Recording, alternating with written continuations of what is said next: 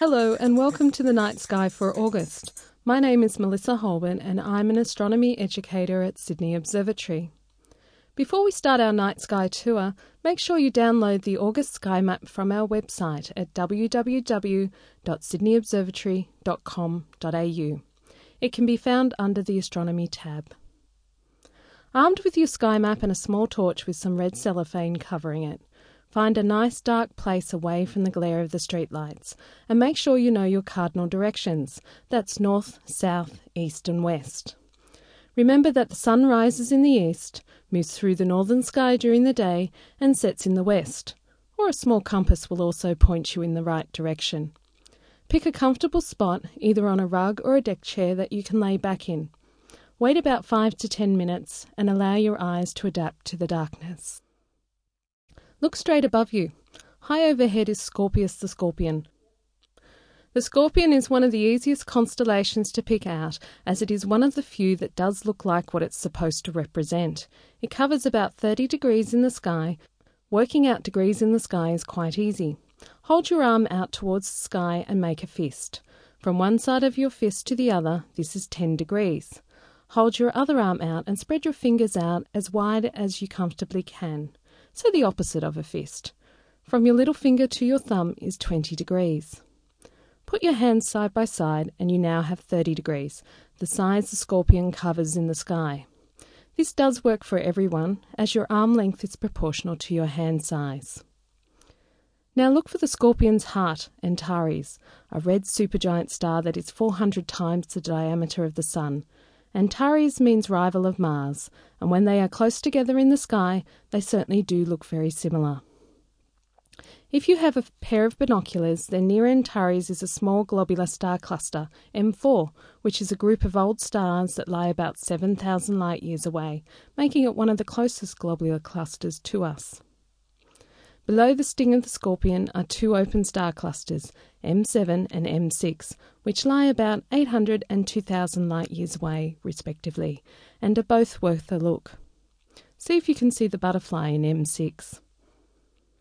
These names I'm giving the clusters are catalogue names. M stands for Messier and is named after Charles Messier, an 18th century French comet chaser. He made a catalogue of 103 fuzzy objects that were not comets, so that he didn't waste his time looking at them. Other astronomers later added a few more objects to the catalogue, bringing the total to 110. Follow the Scorpion along from its head, through its heart Antares, and to the point where the body meets the tail. The star at this point is Zeta Scorpii, and next to it sits NGC 6231, a bright open star cluster containing about 120 stars. This cluster is remarkable for its large population of high luminosity supergiant stars, which includes two Wolf-Rayet stars. Wolf-Rayet stars are very luminous, very hot stars that have relatively short lifetimes. It is a striking cluster that contains many white and yellow stars, as well as many pairs and triplets, and is about 6,500 light-years away. Just behind the sting of the Scorpion is Sagittarius, which is depicted as a half-man, half-horse aiming an arrow towards Scorpius.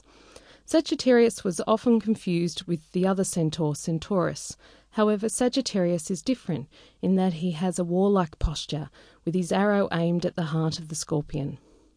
It is thought that Sagittarius can be traced back to the Mesopotamian archer god Nergal, who was associated with Ira, the wrathful god of war and fire.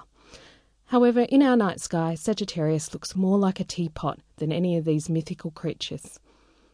Interestingly, the Sun lies in Sagittarius from mid-December until mid-January, meaning that it lies in this constellation at the time of summer solstice, its most distant point south of the equator. The very centre of our galaxy is found in Sagittarius, along with many great binocular and telescope objects. Alpha Sagittarii is one of several examples where the star labelled as Alpha, which represents the brightest star in the constellation, is not actually the brightest star. Epsilon Sagittarii has the honour of being the brightest. Sagittarius is known for its nebulae and clusters, 15 of which Messier catalogued, more than any other constellation. Near the top of the teapot's lid is M22, a large globular cluster. It is visible to the naked eye in dark skies and appears as a fuzzy blob in binoculars. It takes a telescope with an aperture of 75 millimeters or greater to reveal some of the outer stars, with some of the brightest appearing to have a reddish hue. Even small telescopes will reveal M22's elliptical appearance, and it lies about 10,000 light-years away. M22 is considered to be one of the finest examples of globular clusters in the sky, third only to Omega Centauri and 47 Tucanae. Winter months remind us of the wonderful Milky Way sights of Scorpius and Sagittarius, but observers should not forget the 13th zodiac constellation, Ophiuchus, which lies beside Scorpius and Sagittarius and is often overlooked with these two constellations overhead. Ophiuchus is an ancient constellation representing a snake coiled around a man. However, it is now often associated with Aesculapius, a mythical healer said to have the ability to raise the dead. Certainly in Greek mythology, it is Ophiuchus who raises Orion from the dead after he is bitten by the scorpion. Aesculapius is seen holding a snake, most likely as they were seen as a symbol of power. Ophiuchus is seen as the 13th sign of the zodiac due to the Earth's precession, meaning the wobble of Earth on its axis. The Sun, Moon and the planets now pass through this constellation, the Sun from the 30th of November to the 17th of December. Ophiuchus has many interesting and varied objects for the observer, including the second closest star to our Sun, Barnard's star, a red dwarf lying 5.9 light-years away. Lying just to the west of the Scorpion is the 7th constellation of the zodiac, Libra, the scales. To the ancient Greeks, Libra was part of Scorpius, representing the scorpion's claws, and this association is reflected in the names of the brightest stars in Libra, Zubin el-Ghanubi and Zubin esh-Shamali, meaning the southern claw and the northern claw respectively. However, Latin writers considered Libra distinct from Scorpius, with the scales symbolising the equinoxes, the equal lengths of day and night. 2 millennia ago, the Sun moving into Libra marked the September equinox, the point at which the Sun moves south of the celestial equator each year.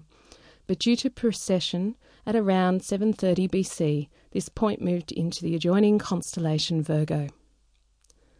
During the 1st century BC, in the reign of Julius Caesar, the Romans separated Scorpius into the two distinct constellations we are familiar with today and associated the scales with Astraea, the goddess of justice, who is also represented by the constellation Virgo. Time to turn and look towards the south. Looking slightly to the west of south, here you will see the pointers, Alpha and Beta Centauri. Follow the line to the pointers down towards the southwest, and there is the constellation Crux, better known to us as the Southern Cross. Crux is Latin for cross. The Southern Cross, like the Scorpion, is another constellation that actually does look like what it's supposed to represent. The pointers point to the Southern Cross, and this is one way to check you have the right cross, as there are many groups of stars in the southern sky that look like crosses. The second brightest star in Crux is a marker for a wonderful binocular and telescope object. To find the second brightest star, whose name is Mimosa, look for the star in Crux closest to the pointers. Now, just nearby, at about 10 o'clock, if you imagine a clock face over Mimosa, is a wonderful open star cluster called the Jewel Box. It looks like a sideways A in telescopes and binoculars. In a telescope, wonderful colours can be seen, with white stars and a red supergiant. Sometimes even green appears. But of course there are no green stars. This is just an illusion. The famous 18th century astronomer John Herschel gave the cluster its name as he likened it to a piece of multicoloured jewellery. It lies just under 5,000 light-years from us. Move back to the pointers and look at the constellation of Centaurus, which surrounds Crux on 3 sides. It depicts a centaur, a mythical beast, half man, half horse. The constellation was said to represent the scholarly Chiron, the centaur who was tutor to many of the Greek gods and heroes. He was put among the stars after accidentally being killed by a poison arrow from Hercules. Close to the second pointer, Beta Centauri, lies Omega Centauri, or NGC 5139, the brightest and largest globular cluster in the sky. In fact, it is so bright it was labelled as a star on early charts by Ptolemy, and later recorded by Bayer as Omega Centauri. It was found to be a cluster in 1677 by Edmund Halley of Comet Halley fame, so Omega Centauri carries both a star designation and an object catalogue designation. It is easily seen with the naked eye, shining with the luminosity of 1,000,000 suns. Its brilliance and large aperture size is in part due to its relative closeness to us, only about 17,000 light-years away, making it one of the closest globulars to us. Very close to Omega Centauri is NGC 5128, one of the strongest radio sources in the sky, and is known to astronomers as Centaurus A. Optically, in long-exposure photographs, it appears as a giant elliptical galaxy split in half by a dust band. It is thought that Centaurus A is the result of a merger between two galaxies, one elliptical and the other spiral. In good skies, Centaurus A can be seen in binoculars, but a telescope is required to see the dust lanes of the spiral galaxy, intersecting the bright elliptical halves. Centaurus A lies about 13 million light-years from us. Crux sits within one of the arms of our Milky Way, and if you are away from the city lights, you will see this arm and notice a dark patch between the brightest and second brightest stars of this constellation. This dark patch is called the Coalsack, and is a dark nebula, lots of gas and dust that are blocking out the background stars. In the indigenous dream time, the Coalsack formed the head of the emu, and if you follow the dark dust lanes of the Milky Way towards the Scorpion, you will see the emu's body and legs. This time of year is perfect for seeing the emu stretching across the sky. So what else can we look forward to seeing in the sky in August 2012? This month after sunset, look towards the northwest. Mars and Saturn are in the constellation Virgo and have some interesting configurations with the bright star Spica. On the 14th, the three objects will form a straight line with Mars in the middle, Saturn on the right and Spica on the left. On the 22nd, Mars and the 5-day-old crescent moon are beside each other and will be above Saturn and Spica, which also appear to be side by side. In the early morning sky, a brilliant star-like object shines in the east. This is Jupiter, the largest planet in our solar system. It starts the month rising at about 2:49 a.m. Eastern Standard Time, close to the orange-red star Aldebaran, the eye of the bull Taurus, but by month's end is rising at 1:10 a.m. On the 12th, the 24-day-old waning crescent moon is very close to Jupiter, and for those of you in Darwin, the moon will occult Jupiter and its moons, with the planet disappearing behind the limb of the moon at 4:07 a.m. and reappearing at 4:41 a.m. Central Standard Time. If you have a pair of binoculars, you can see the Galilean satellites, the four largest moons of Jupiter's known 65, which appear as tiny points of light. A telescope will show you some of the cloud belts of Jupiter, however the moons will still appear as points of light. On the 3rd, the four Galilean satellites provide some interesting events for observers. The first two are visible from eastern states and begin with Europa disappearing behind Jupiter at 4:10 a.m. Eastern Standard Time, and the second is the reappearance of Ganymede 17 minutes later.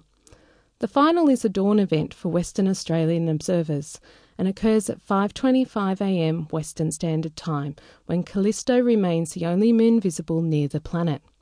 This event ends at 6:29 a.m. Western Standard Time, when Io moves out from in front of the planet.